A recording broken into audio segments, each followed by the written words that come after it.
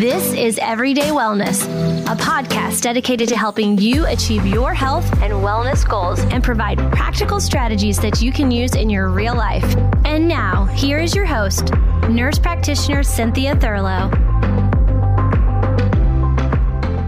Today, I'm delighted to have Dr. Morgan Nolte, who is a passionate, board-certified clinical specialist in geriatric physical therapy. She's the founder of Weight Loss for Health, an online course, community, and coaching program to help women in perimenopause and postmenopause reduce insulin resistance for sustainable weight loss and disease prevention. She's dedicated to helping women feel empowered, confident, and in control of their health. She teaches women how food, fasting, stress, sleep, exercise, and mindset all play a role in reducing insulin resistance.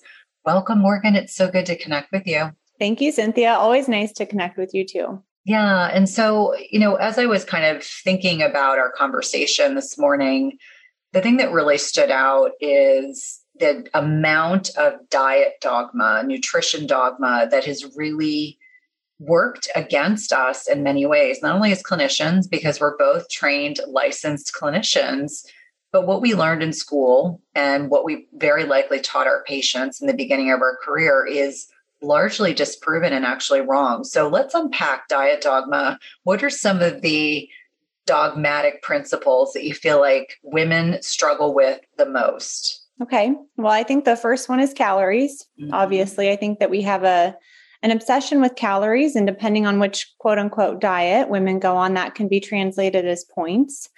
So that's the first thing that we have to overcome is that, weight loss is not about lowering your calories. It's really about lowering your insulin. And you can lose weight by cutting calories, but you're going to be hard pressed to keep it off. And I think that's really where a lot of women, where the rubber hits the road, is they're like, well, I can lose weight, but I can't keep it off. So calories is number one. And we can dig in as much of the science as you want behind this. The second is eating fat. So I grew up in the 90s and we had regular Cheez-Its and low-fat Cheez-Its, regular everything and low-fat everything. And we have become afraid of eating fat. And that again stems from the caloric model of obesity, because compared to protein and carbohydrates, fat has more calories per gram. So we thought, well, if the goal is to eat low calorie, you can eat less fat and more food overall, right? So, but it's just false because you're not looking at how your body actually works. So that's the second thing. This is a broad stroke overview here, is that eating fat will make you fat. It's not true. The third thing is that if you're full, you won't lose weight. So this is kind of a tricky one because it took me a while of coaching before I realized, I said, I'm recommending that you eat this many calories, this many macros, and you're consistently under eating by about half. Why are we doing that? And she had followed these intuitive eating principles. Eat when you're hungry, stop before you're full. And I said, that is a load of garbage.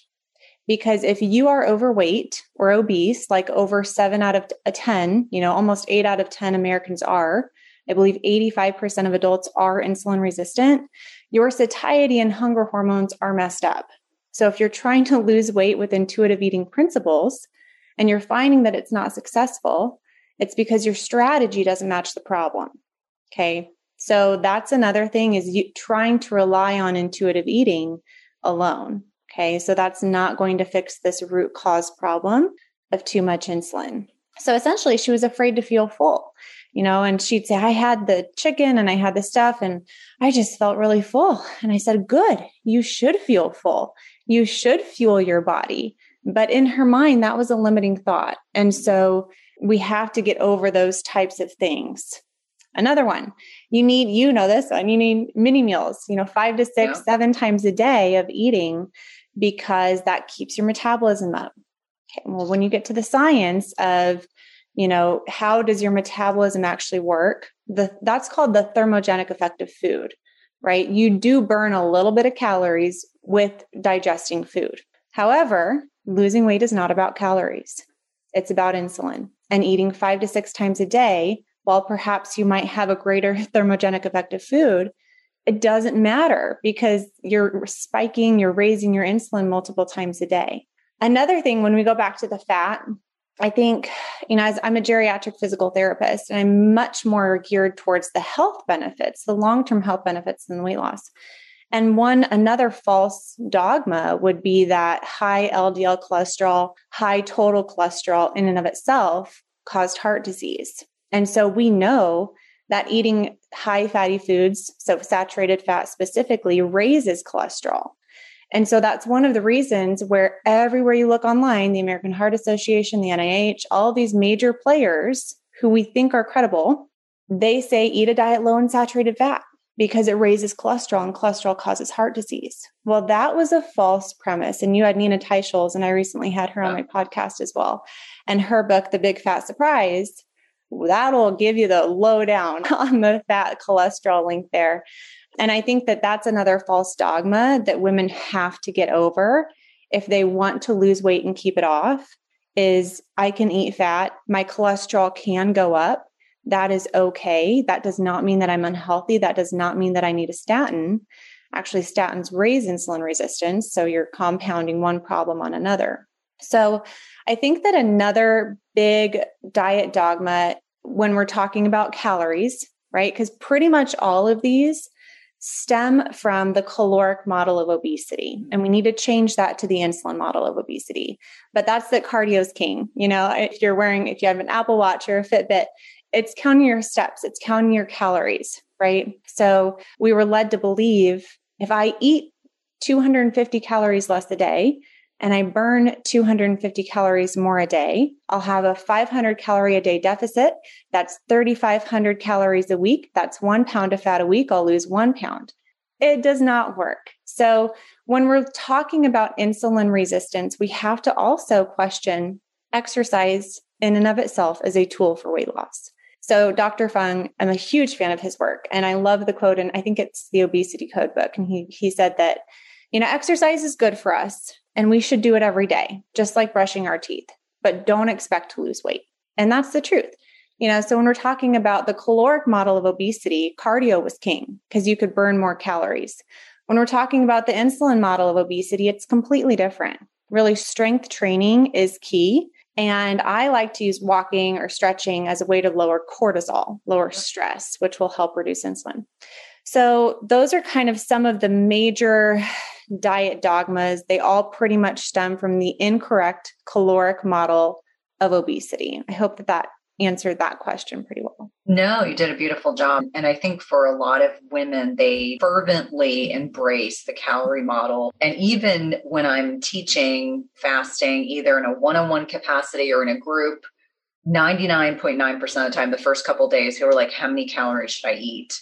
And if I tell someone that as a middle-aged woman, I never count my calories, even though my goofy, very tech-savvy scale likes to tell me because of my age and the muscle mass and the water weight, this is how many calories I should eat.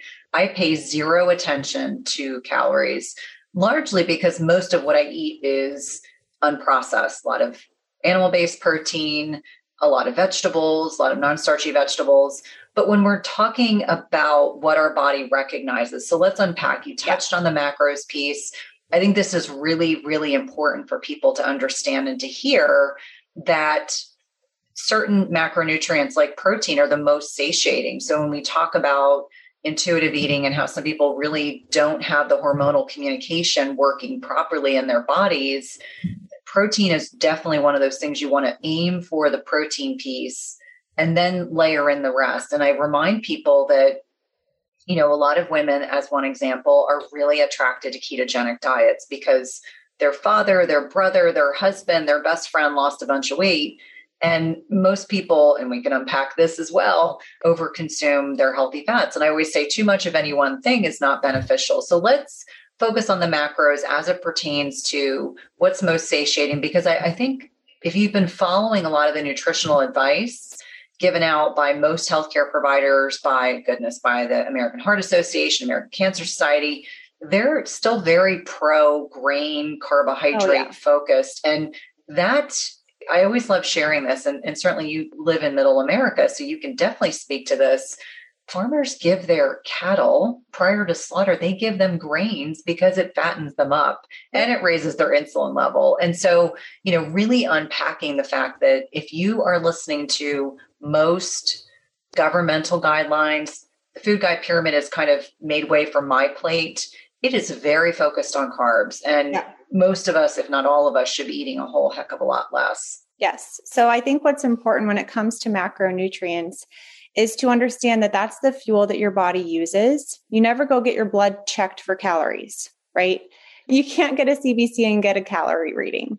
You can get a CBC with glucose and insulin and HDL and all these things. So that's one thing that I wanted to dovetail on the caloric conversation is they're just a unit of measurement and they mean nothing to your body. So I like to think of macronutrients as the big umbrella. I talk with my hands. I don't know if this is going on YouTube, but if it is, here we go. So I talk with my hands. Umbrella is macronutrients, the major nutrients that we need. There's three main kinds. There are carbohydrates, there are proteins, and there are fats. Okay. So what's important to recognize is that each of those categories will affect insulin differently. And under those categories, there's subcategories. So I'm keeping this broad stroke. Under carbohydrates, because I can get in the weeds. Under carbohydrates, we have starches, we have sugars, and we have fiber. There are subcategories. I'm not going into those today. Too weedy. Okay. So when we're talking about what spikes insulin, what spikes glucose, that's going to be your starches and your sugars. So when we're eating foods that have a lot of starch or sugar, such as pasta, bread, potatoes, white rice, those kinds of things, that's going to be the most insulin spiking foods that we can eat. Fiber has a negative effect on insulin. That's why when we eat quote unquote whole grains, those are going to be a little bit better for us, but still pretty unnecessary in our diet as a whole. Like you said, with the protein, we have to focus on protein. Geriatric PT, I see firsthand the effects of sarcopenia or muscle wasting as we age. And I know that there are two components to a little bit more than this, but two to build healthy muscle and maintain it as we age. Adequate protein, including the dose and the timing, and strength training. So when we're talking about how does protein impact insulin, it's a moderate effect, but it's not directly through blood sugar. It's actually through hormones in your gut. So that's what causes the insulin release to protein. And then the last is fat. And I think it's very important to understand here, there are healthy kinds of fat and there are unhealthy kinds of fat. So the trans fats and the processed polyomega-6 fatty acids. So those processed omega-6 fatty acids like corn oil, soybean oil, cottonseed oil, all of those ones, those are going to be inflammatory. We get too many of those in a processed diet. So trans fats and then the PUFAs, the processed, those ones we want to reduce.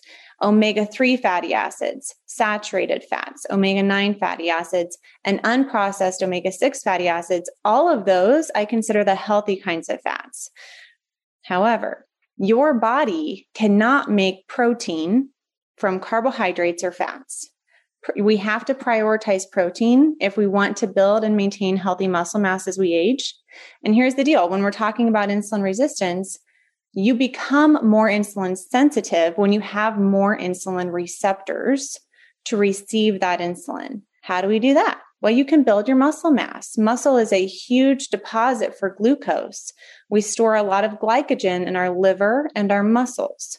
So the more muscle mass we have, quite frankly, the more food that we can eat, the more insulin sensitive we are, the healthier that we are. And so that's why in any meal, I recommend prioritizing protein.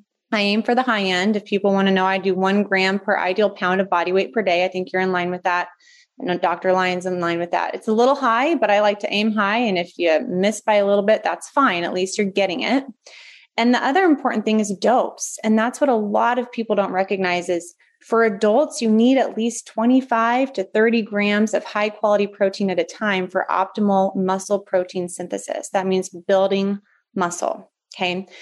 So while protein does cause a moderate insulin response, it's okay because it improves insulin sensitivity down the road to help maintain that muscle mass.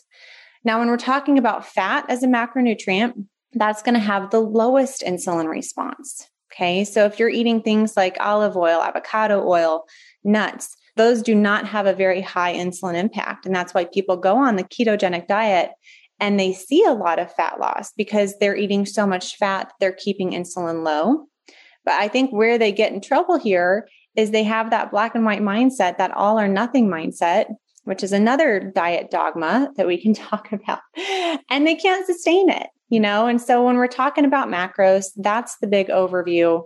You really want to prioritize protein, fill in the gap with healthy fat and fiber. Some people, I think there's differing opinions on fiber. I tolerate it well. I like foods that have fiber, like berries, non-starchy vegetables. I do a lot of those.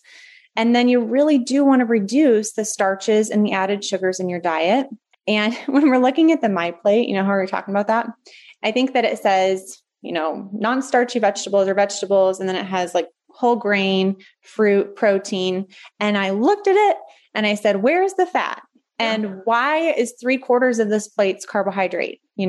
So forget about the food groups, forget about vegetables, beans and legumes, whatever, carbs, proteins, fats. And then you learn the subcategories and you learn which ones are good for insulin, i.e. which ones have a low insulin response, which ones have a high, and bias your food towards the lower ones. And I think that made so much sense to me. I really dug into this after I had my 3-year-old son because I couldn't lose weight because I was eating Cliff bars that had as much sugar as a Snickers bar. Yeah. And it's just, I thought to myself, if I went through all of this schooling and had never learned about insulin resistance, my patients don't have a clue. My parents don't have a clue. And everybody needs to know about insulin resistance. And it's so much simpler, It cuts through all the noise. So I like to say, if your initial litmus test for whether or not a food is healthy is you look at the package and you say, how many calories does this have? How many grams of fat does this have? If that's your old litmus test, your new one should be, how will this food affect my insulin? And once you understand macronutrients, you can understand how a food product will affect your insulin. And you can read through the BS marketing and you can read through the back of the panel and look at the grams of sugar, the grams of carbs, and then the ingredients list to determine if this is a whole, real, unprocessed food, high in fiber, fat, healthy fats, and proteins that will keep your insulin low. Or like I just worked with a lady the other day and she was doing Profile, that one by Sanford, but you can look at Weight Watchers, Nutrisystem, Optavia, all this stuff has a bunch of junk in it, a bunch of sugar, a bunch of unhealthy oils. And so you can just read through the marketing and make your own health decisions because it does start with food. But there are other aspects, right, to living a low insulin lifestyle that I think is important. So when we're talking about diet dogma, I think that's another one, that it's only about what you eat. And it's not, because there are a lot of other lifestyle factors that come into play when we're talking about reversing insulin resistance by living a low insulin lifestyle. So food is just one. And I think that's kind of a broad stroke overview of my nutritional approach. Have you guys heard about a bioactive whole food on the market with 5,000 published research studies backing it? When my oldest son needed to go on antibiotics a few months ago, I discovered Armra Colostrum, and the benefits for him and his recovery from being on antibiotics have been instrumental in me now recommending this to my dairy non-sensitive patients and clients. Armra's colostrum strengthens immunity, ignites metabolism, fortifies gut health, promotes hair growth and skin radiance, and powers fitness, performance, and recovery. My son has mentioned to me over and over again how great his gut feels, how he has improved his digestion and gut function as well. Colostrum is a rich, exclusive source of immunoglobulins, or antibodies, that optimize our immune defense even during cold and flu season. And we know that mucosal barriers house over 80% of our body's immune cells, including the antibodies IgG and Sig-A. And these immunoglobulins bind and intercept harmful particles like viruses, bacteria, and toxins, blocking them from crossing into the barriers into our bloodstream. And Armra's colostrum contains the highest levels of Sig-A and IgG to ensure your most fortified first line of protection. It's sustainably sourced, and it's important to know that you want to mix colostrum only with cold liquids or foods, or dry scoop it into your mouth mouth. This is also great for the oral microbiome. And we've worked out a special offer for my Everyday Wellness community where you can receive 15% off your first order. Go to tryarmra.com/Cynthia15 or enter Cynthia15 to get 15% off your first order. That's tryarmra.com/Cynthia15. You definitely want to check it out. Mighty Maca is a superfood drink mix full of 30 plus natural ingredients, and it was formulated by Dr. Anna Cabeca during her healing journey. Mighty Maca Plus ingredients, which include nourishing ingredients like organic maca powder, turmeric, quercetin, broccoli, parsley, trans resveratrol, pomegranate extract, and more, were carefully selected for immune support, to sustain energy, provide mental clarity, and improve recovery. It also tastes delicious. It supports healthy detoxification and alkalinity in the body, balances hormones, fights free radicals, and neutralizes lactic acid, all while increasing your energy and vitality. It helps improve your digestion and reignites your libido. It's a powerful superfood drink mix that needs to be part of your daily routine. And Dr. Anna is offering my listeners 10% off your first purchase by using the link dranna.com/Cynthia. That's 10% off your first purchase by using the link dranna.com/Cynthia.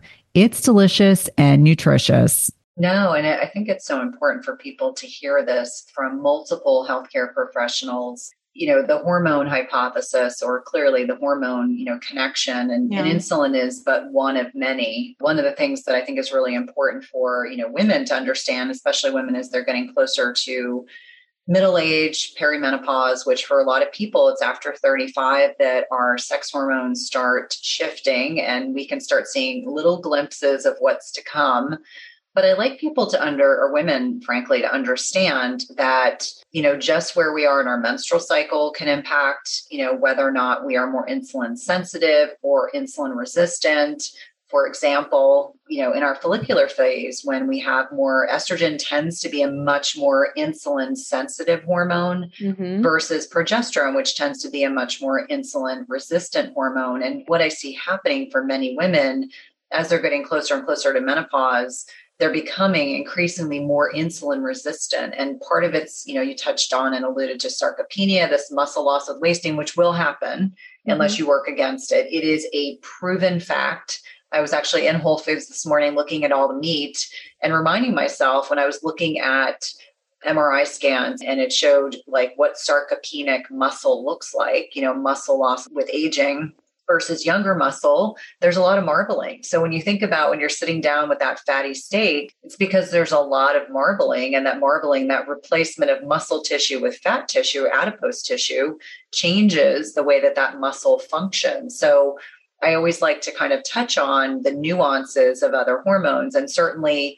if you're leptin resistant, the whole concept of intuitive eating will be lost to you because the communication, and I'm oversimplifying it, between your gut and your brain is disconnected. That's why sometimes you'll see very morbidly obese people that, they're sitting down, have a very large meal, and they might have had 3,000 or 4,000 calories, but their body and their brain doesn't even register that they're even full. So certainly that's a satiety piece.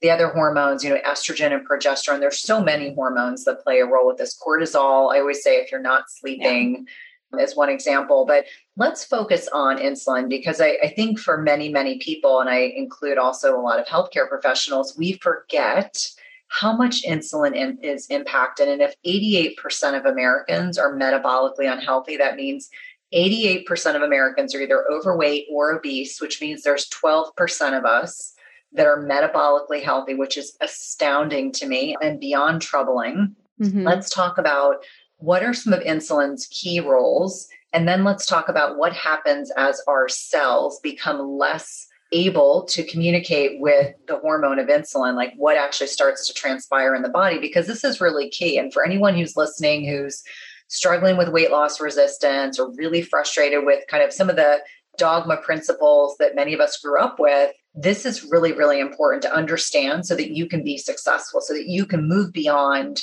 what you're struggling with right now. And I'm sure this happens to you as well, Morgan. every single day on social media, every single day in my emails, I'm getting questions from women who are stuck, who are frustrated. And that's why the hormone piece is really critically important. Mm-hmm. Well, it's important to recognize in and of itself, insulin is a vital hormone. Okay. It's an anabolic hormone, meaning it builds. And I like to remind people that every single cell has insulin receptors, which is pretty rare as far as hormone receptors go. So insulin can impact every cell of the body. And it's one of the main roles is to allow glucose to move from the bloodstream, so blood sugar, to move from the bloodstream into the cells to be stored. So stored for energy. And it's very important to recognize what happens when we don't have insulin. So if we think of a type 1 diabetic, they don't have insulin. Well, what happens? They lose a bunch of weight and they become emaciated. And their blood sugars are very high because their cells are starving. So if your sugar cannot get into your cells, they're hungry all the time. So they're eating a bunch, but they're essentially, urinating out all of this sugar, all of this energy because their cells can't use it. So in order to be metabolically healthy, your sugar has to be able to get into your cells. Your body likes to maintain a state of homeostasis. It does not like to change. It likes those blood sugars to be in a tight range of about 70 to 90 to 100. Okay. So after a fasting glucose, if you have over 100, you're in the prediabetes range. And what I would love to see healthcare providers do is check for fasting insulin, because we know that that can predict diabetes decades before glucose. It's just harder to test. So that's why we've focused on glucose testing, because it's more readily available and easy. But in Dr. Bickman's book, Why We Get Sick, it's really good. He provides really good information and guidelines for how to get insulin tested. So what happens then is when we become more and more resistant to insulin's effect, our sugar has a harder time getting into the cells. Now I'm talking about someone without type 1 diabetes now. And so our pancreas needs to make more and more insulin to get the same job done. So compare it to an alcoholic, okay? So they might get a buzz after 2 drinks when they first start drinking. And then they need 4 drinks. And then they need stronger drinks. And then they need 6 drinks. And then they can tolerate it pretty well. No problem. So they're a functional alcoholic sometimes. That's kind of what happens with insulin. So if you eat 5 to 6 meals a day and you have sugar and starch in all of those meals, that's like having 5 to 6 drinks a day. Your body just gets used to it and it needs more and more insulin. Now, insulin is the primary hormone responsible for your body's set weight. So while the levels of insulin in your blood are going up, it's signaling to your brain to gain weight. This is very simplified, but that's essentially what happens. So that's really the role that insulin plays. It's responsible for moving glucose from the bloodstream into the cells to be stored for energy. Okay. Now, when that's broken, we can develop what's called leptin resistance. So leptin is that hormone released by our fat cells that usually says, I have enough fat, reduce your appetite, stop eating, let me use some of this energy that's already available. But when we have high levels of insulin and we store a lot of fat, we're going to release a lot of leptin. And then we have persistently high levels of leptin, which leads to leptin resistance. And we're back to that buffet that you spoke of with someone who doesn't need the 3,000 to 4,000 calorie meal, but they're eating it because their satiety hormone, it's not working. And to fix that, you have to fix the root. You have to fix the insulin resistance. And you do that in one of 2 ways. You can reduce the amount of insulin required or you can improve insulin sensitivity. So why I love intermittent fasting so much is it does both. That's really one of the strategies where if you're not putting food in your mouth, hormones or cortisol and whatnot, but typically you're going to need less insulin if you're not putting any food in your mouth. And it also just improves the sensitivity of the cells to insulin. So another thing that we can do is just, again, eating that lower carb lifestyle, not necessarily thinking of it as a diet, but thinking of it as a lifestyle. You can add strength training to build muscle and improve insulin sensitivity. We have to focus on stress management. Oh my goodness.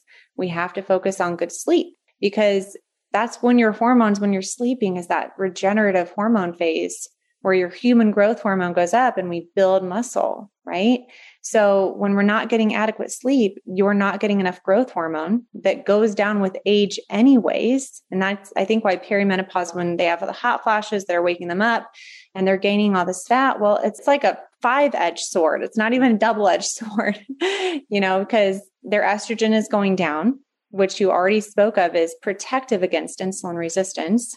And estrogen is protective against belly fat. So after menopause, women are going to see that fat redistribution from their subcutaneous stores, or pretty much on the under the skin, above the muscle, to the visceral store around the belly. And they're thinking, what's happening? Well, your estrogen's going down. So your insulin resistance is going up.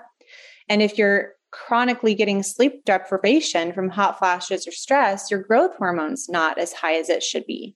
And so you're not building the right muscle, and you're reducing your insulin sensitivity there as well. I think COVID, goodness, that should have been the COVID-15, should have been a really clear indicator that stress does contribute to weight gain. And I think we should talk on that, because when we're stressed, our cortisol is released, right? And cortisol is okay. If we need to fight a saber-toothed tiger or flee a saber-toothed tiger, back in the day, we needed cortisol because it gave us blood glucose so that our muscles could have energy. But now it's an email. It's a text. It's something on social media that gets us riled up. It's the kid crying in the corner while you're trying to be on a Zoom call. Not speaking from experience there, but so that really raises our blood sugar, but then we're sitting at a desk. And again, your blood sugar can be removed from your bloodstream to store through demand or insulin. So you need to move your body, go for a walk, exercise, make those muscles pull the glucose in, or insulin has to be released to kind of push it in and allow it in. And that's what happens. You're stressed, your cortisol goes up, you sit at your computer, you might emotionally eat, right? Because insulin resistance increases carb cravings. We know that because the cell, it's just like a type 1 diabetic that's hungry all the time. The cells have a harder time getting that energy. So it is, it's just a 5-pronged sword when we're talking about weight loss. But when you just filter it down to that litmus test again, how does stress impact my insulin? How does sleep deprivation impact my insulin? How do carbohydrates, protein, fat, exercise, toxins? You had a great episode recently on toxins. When all of those are filtered through the question of how will this affect my insulin, you can have a clear answer for how it's going to affect your weight, because insulin is in charge of your body fat and your weight. Did that adequately answer the question of, well, I don't think that we quite dovetailed on chronic disease and insulin resistance. Well, I think it's important, not to interrupt you, I think it's important for people to understand that it's annoying when we put on 5 or 10 pounds, but if you continue on that path, there are more concerning things that can be in your future. And so I think it's a good segue into talking about, we know that as women get older, they're more prone to insulin resistance. And certainly if they're not on hormonal replacement therapy, and that's a whole tangential rabbit hole discussion that we can have. But we start thinking about, there's a great book I just read, and I've been talking a lot about it on social media. It's The XX Brain by Dr. Lisa Mosconi. And so really understanding that women are protected from so many health issues until they go through menopause. And so if your blood sugar and insulin are not properly balanced in your 40s and 50s, you are going to exponentially increase the likelihood you will develop type 3 diabetes, which is Alzheimer's, so cognitive dysfunction. We know women's brains in their 40s and 50s determine what their brain health and cognitive function health is like in their 60s, 70s, and beyond. So this is really, really important for people to understand that insulin resistance begets other health issues. Yes. And certainly we want to do everything we can. And it doesn't matter how old you are. Everyone can do something. That's the message we want to share, is that this is a public health emergency. And we want you to be as informed as possible. And we're going to give you some actionable tips to do, when you finish listening to this podcast. But let's kind of talk through briefly, what are some of the sequelae? What are some of the complications that occur if we don't address insulin resistance? And part of the problem, and it's interesting, over 20 years ago, before I met my husband, my boyfriend at the time was an MD, PhD, and was here doing a postdoc fellowship. And I was talking to one of his colleagues that was at the university I was studying at, and they both said Americans do a terrible job with preventative health. This is 20 years ago, and I didn't disagree with them. And one of the things they hearkened on was you wait until someone has diabetes. You don't get on top of them when you start watching the creep of glucose. And back then we weren't testing insulin, but fasting insulins, but we were looking at hemoglobin A1C, and we were looking at fasting blood sugar, and we were looking at postprandial, so post meals, and we were looking at glucose tolerance tests, which are horrible to go through. And, I have to agree with that. And I think we're really seeing the byproduct of us not being proactive enough as healthcare professionals, patients not knowing enough to demand and ask for these tests, and asking, for example, a fasting insulin is not a weird test, and your healthcare professional should know how to interpret it. And we'll give you some guidelines, but let's touch on what happens when we don't manage blood sugar dysregulation, insulin resistance, et cetera. What is in our future? Absolutely. Well, again, weight gain, obesity is in the future, but elevated blood sugars increase inflammation in the walls of your vessels, and inflammation and elevated blood sugars will lead to diabetes, heart disease, osteoarthritis, Alzheimer's disease, as you spoke of. Now it's often called type 3 diabetes, because there's a thing called peripheral insulin resistance in your body, but there's central insulin resistance in your brain. Your brain cells are sensitive to insulin as well. And that's really what got me going here. So as a geriatric PT, I'd go in and I would do these chart reviews before an eval, because I'm nothing if not thorough. And I'd always notice, why do all of these people not only have high blood pressure or heart disease? By that time I saw them. Why do they have diabetes and high cholesterol as well? And so I essentially followed the symptoms. I followed the leaves and I followed the tree trunk, and then I got to the root cause. And I'm like, oh my gosh, it's insulin resistance. It's insulin. Why are we not focusing here to fix all of this other stuff? You're going to kill the most birds with one stone if you know which question to focus on. And so I think that's a huge problem in medicine today, and especially in the field that I'm in with geriatric care. Often I work with people in their 70s, 80s, 90s in geriatric physical therapy. They do not have the cognitive ability. They do not have the physical ability to care for themselves anymore properly. So a recent example, I did what's called a starter care on a woman with type 2 diabetes. And it's a huge problem for polypharmacy. My goodness. So she had close to 30 medications. She went to the hospital and they discharged her without her fast-acting insulin, without an order for that. So I get to her house and it's close to 300 with no order for fast-acting insulin. I mean, you want to talk about healthcare costs and rehospitalization rates? Medication errors is a huge problem, so we're all focused on reducing this rehospitalization rate. And I'm like, why don't we help these people not get sick in the first place?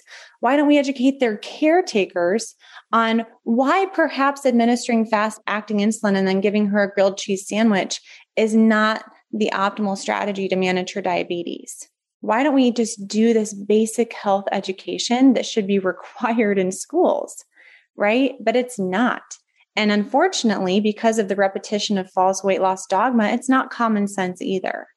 So I think that we have to take full responsibility, put our big girl pants on, as my grandma always says, put your big girl pants on, and take responsibility for our health, and take responsibility for really digging through the research as we have. I have not met another professional that's as in line with I am regarding pretty much everything on health as I have with you. So thank you. Yeah, but there are some big problems and I see it firsthand. And I thought to myself, who's helping the people in the gray zone of healthcare? The people that aren't clinically sick, but they're certainly not healthy, right? And I think another thing that as healthcare providers, we have to take further ownership here. A lot of healthcare providers are chronically stressed, chronically sleep deprived, poor nutrition, poor physical activity, and patients are looking to healthcare providers to be an example. And so I think this should be a call to arms for healthcare providers to lead by example. If you want to help your patients, you need to first help yourself. And I think that that is the most powerful thing that a healthcare provider can really do for their patients, is to set a good example. Today's podcast is sponsored by NutriSense. It combines cutting-edge technology and human expertise so you can see how your body responds to different types of nutrition, stress, exercise, sleep, and where you are in your menstrual cycle in real time. And by pairing a continuous glucose monitor with their app and expert nutritional guidance, NutriSense can help you reach your health goals. And the best part is it's not just a program where they send you the CGM and you have to figure it out on your own. Each subscription plan includes 1 month of free expert nutritionist support. Your nutritionist will work with you one-on-one, interpreting your data and providing customized advice to help you reach your health goals. The last time I had my CGM on, my registered dietitian and I troubleshooted over some specific concerns that I had. And whether you're aiming to lose weight, stabilize your energy, or just feel better overall, NutriSense offers the guidance and support you need. And lasting sustainable change takes time and can be achieved through a longer-term subscription. That's why I encourage my patients and clients to consider 3, 6, or 12-month subscriptions where it's actually less expensive and allows you to not only achieve your goals, but also to ensure that you stick to your healthy lifestyle for the long term. As I've mentioned before, I have found the CGMs I've used through NutriSense to be incredibly insightful, specifically to carbohydrate tolerance. I would not have known that plantains spiked my blood sugar without this information. It's also been hugely helpful for tailoring to workouts and sleep quality. And so for me, even though I am metabolically healthy, I find the insights to be particularly helpful to tailor my lifestyle changes to my blood sugar. Visit nutrisense.io/EWP and use the code EWP for $30 off plus 1 month of free nutritionist support. Be sure to let them know you're a listener of the Everyday Wellness podcast when they ask you how you heard about them. This is one of my favorite ways to take care of my health and one of my top recommendations for all of my patients and clients. Do you find yourself struggling to get a good night's sleep? If so, you may be dealing with a hidden mineral deficiency. It is not at all uncommon in perimenopause and menopause to deal with sleep challenges. And we know that one of many contributory reasons for poor sleep can be a reduction in specific minerals that help regulate sleep quality, including magnesium, which is involved in GABA, which is our body's main calming neurotransmitter. We also know that we need potassium to create melatonin. And this is a hormone that is a master antioxidant, but is also utilized to help induce sleep.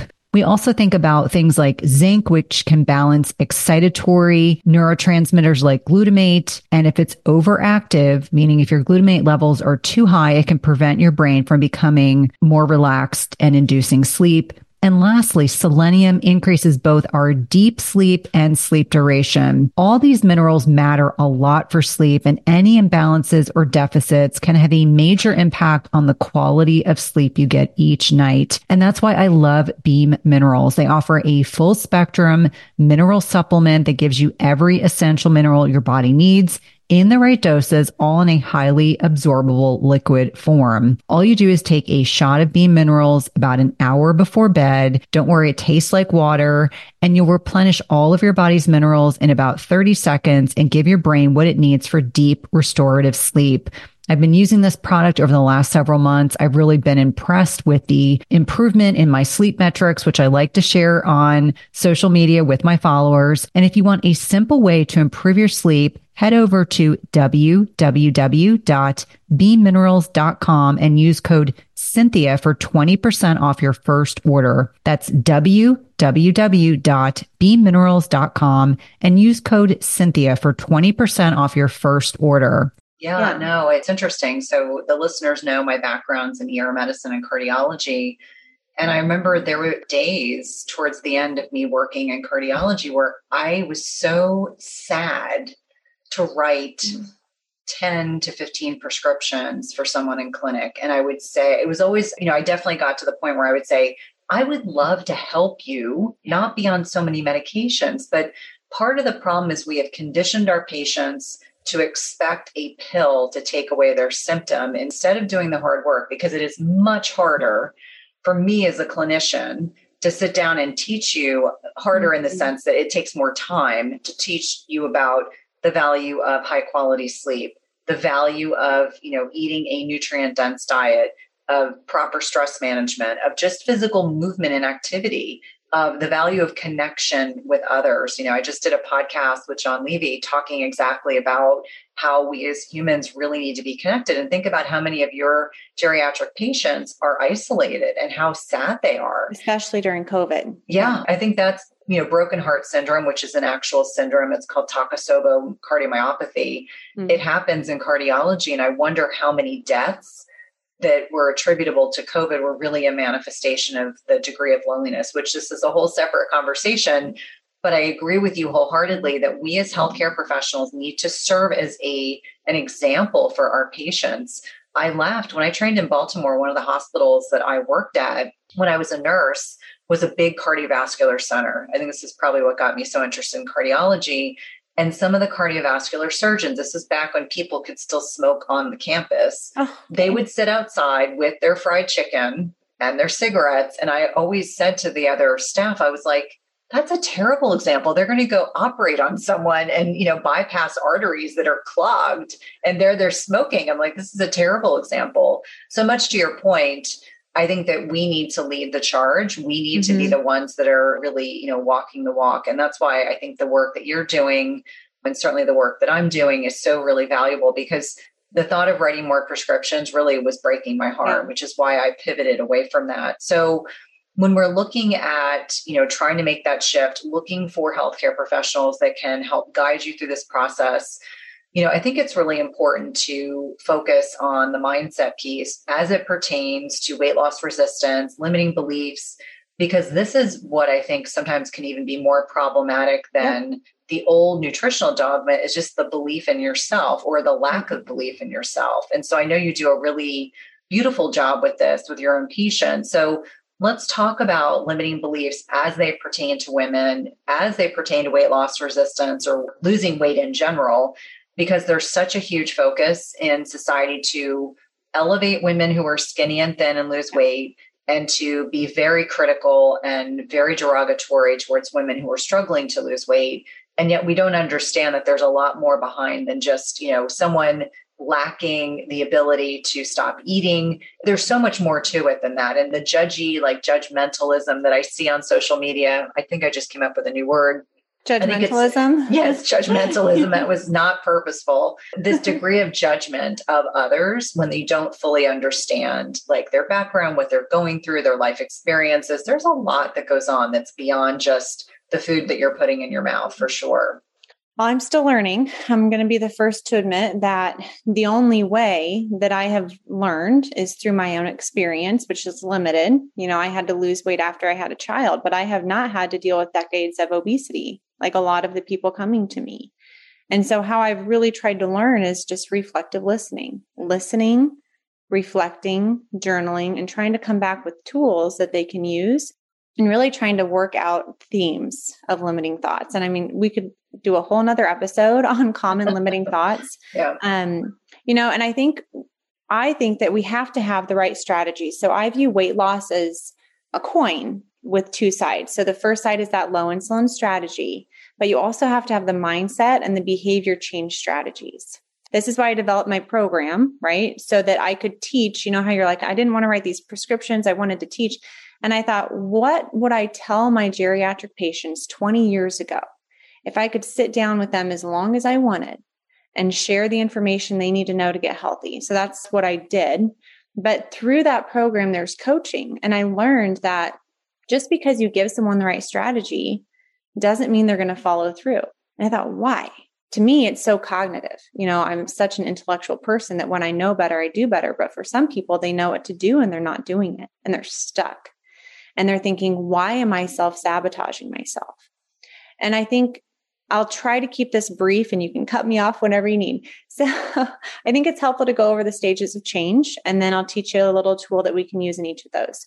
So there's when someone's thinking about starting maybe intermittent fasting or changing their diet or starting an exercise program, whatever the change is, there's different stages. There's pre-contemplation where it's not even on your radar. And then you're contemplating about it. You're preparing for it. Then you take action and you do it. I can't do that with my finger for some reason.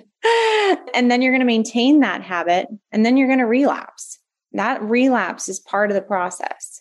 We need to stop worrying about it so much. So I think another, we're going to come full circle here when we're talking about weight loss myths or dogmas, is that there's a losing phase and then there's a maintenance phase. That's a bunch of nonsense. You're going to have to lose weight how you want to live the rest of your life. Otherwise, it's going to come back on. You're always in maintenance.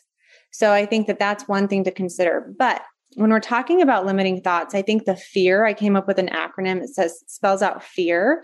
And I think this one's helpful for someone who knows they need to make a change and for some reason cannot force themselves to take action, or at least take action consistently. And so I like going through examples. The F is for these fear-based thoughts.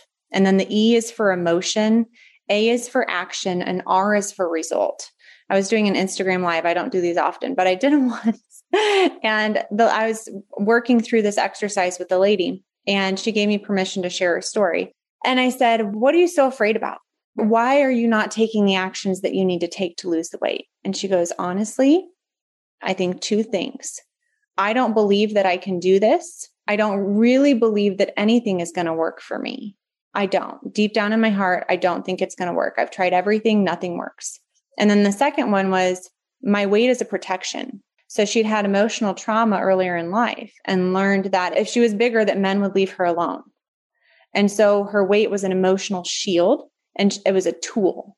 And she didn't have the emotional tools required to let go of the weight and still protect herself and feel safe emotionally. So this is the mindset piece, right? And so I kind of walked her through. I said, okay, so we have these fears in our subconscious brain saying you can't do this. And further, if you do this, you're going to be in danger emotionally. What emotions do you think those fears drive? They drive apathy. They drive procrastination. Those are the two big ones that I run into: apathy and procrastination, more fear, excuses, really. And then what actions do those lead to? Negative actions is what I call that. Sitting on the couch, eating potato chips and M&Ms, popcorn at night, not doing anything that you know you need to be doing. And then the result is you feel guilty and you feel shameful because you're not doing what you know you need to do for your health and further for your family's well-being. Because it's never about you. It's always about your greater why. And so I think that's a really powerful place to start is, why is it important for you to change your behavior? Do it for them. Do it for your kids, your grandkids, your spouse, your aging parents that you need to take care of. So that's the fear to really break down. That's just one example. And I think like a nice journal prompt is, what fears do I have around losing weight? And then just pause and let it go. And write it out and then say, like, what emotions stem from those, what actions, what results. And that just brings some clarity. And sometimes those fears are like little mice in a dark room. You turn on the light and they run away. And that's all it takes is, oh, that's why I'm not taking action. Now that I know that, I can do better. But for some people, it's harder than that. These are deep roots in their brain that they've thought. And so it might take some more psychological care, counseling, journaling to really get through, to break through to the point where they're ready to take action. And I know we're probably running short on time. So can I give one more little exercise? Absolutely. Okay.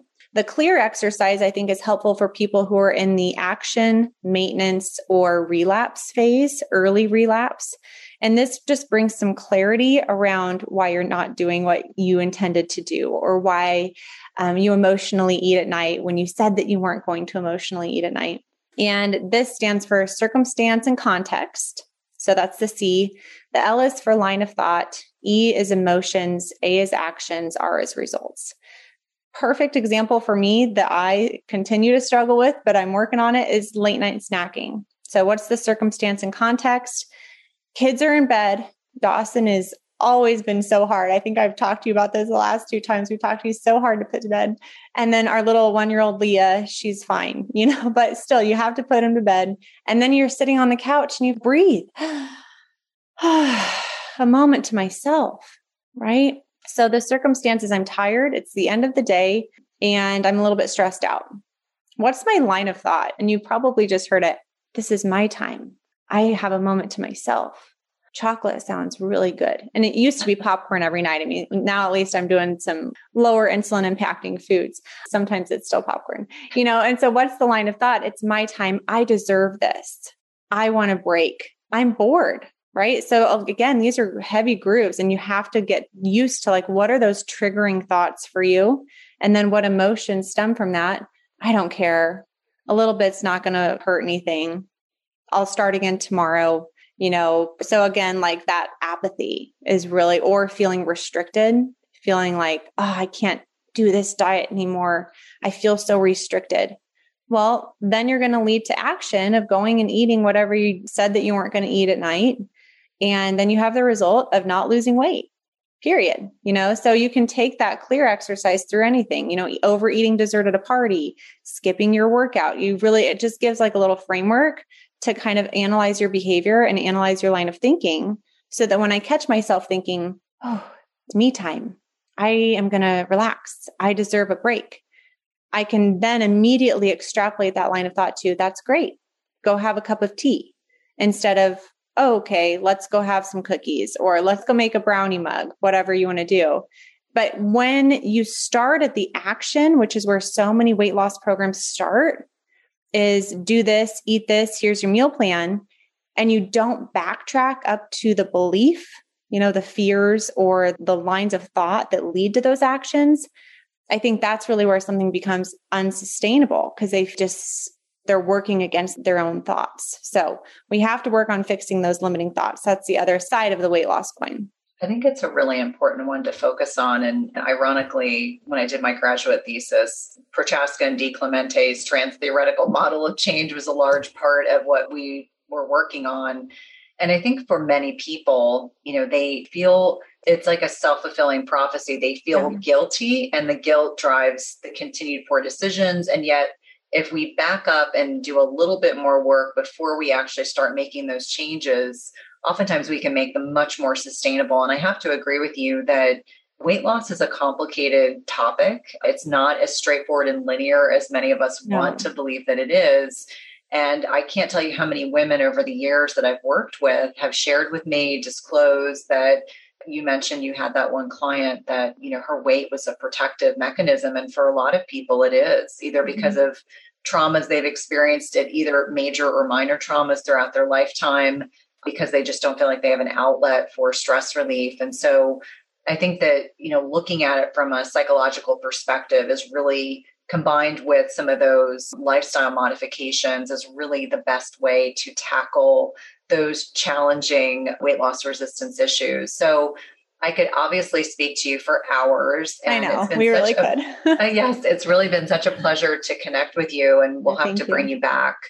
So let my community know how to connect with you. You have an amazing podcast yourself that I've been very fortunate to have been on. You have a great YouTube channel. How can people connect with you? What's the easiest way to reach you on social media? Sure. I'm most active probably on YouTube. I try to do at least a couple videos a month on there. They can just search Dr. Morgan Nolte. I'm at Dr. Morgan Nolte on Instagram. And then my website is weightlossforhealth.com. And you can link up my email if they have any questions. It's just mnolte@weightlossforhealth.com.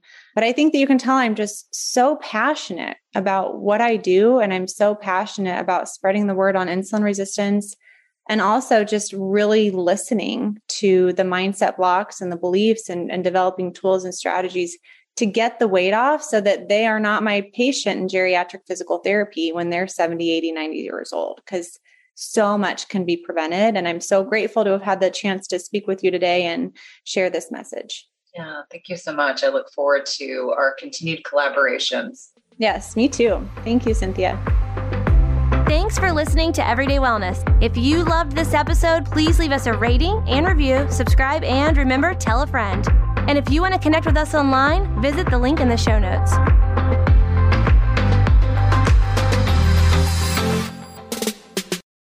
Just as you carefully choose the cut of meat or freshness of produce that you cook at home, you should carefully choose chemical-free cookware that provides a healthy and safe cooking experience. The materials in 360 Cookware are safe, sustainable, and of the highest quality. Their cookware is 100% free from any toxic chemicals, as the company produces quality stainless steel cookware and bakeware without added chemicals, and all are manufactured in the United States. It's also the leading manufacturer that equips kitchens with cookware and bakeware that are free of all of the toxic chemicals and coatings, including PFAS, Teflon, and ceramic. And the best thing is that when used properly, the product's construction provides nonstick properties in a product that can be passed down through generations. Go to www.360cookware.com and use code Cynthia20 for 20% off your first order. Again, that's 360cookware.com and use code Cynthia20 for 20% off your first order.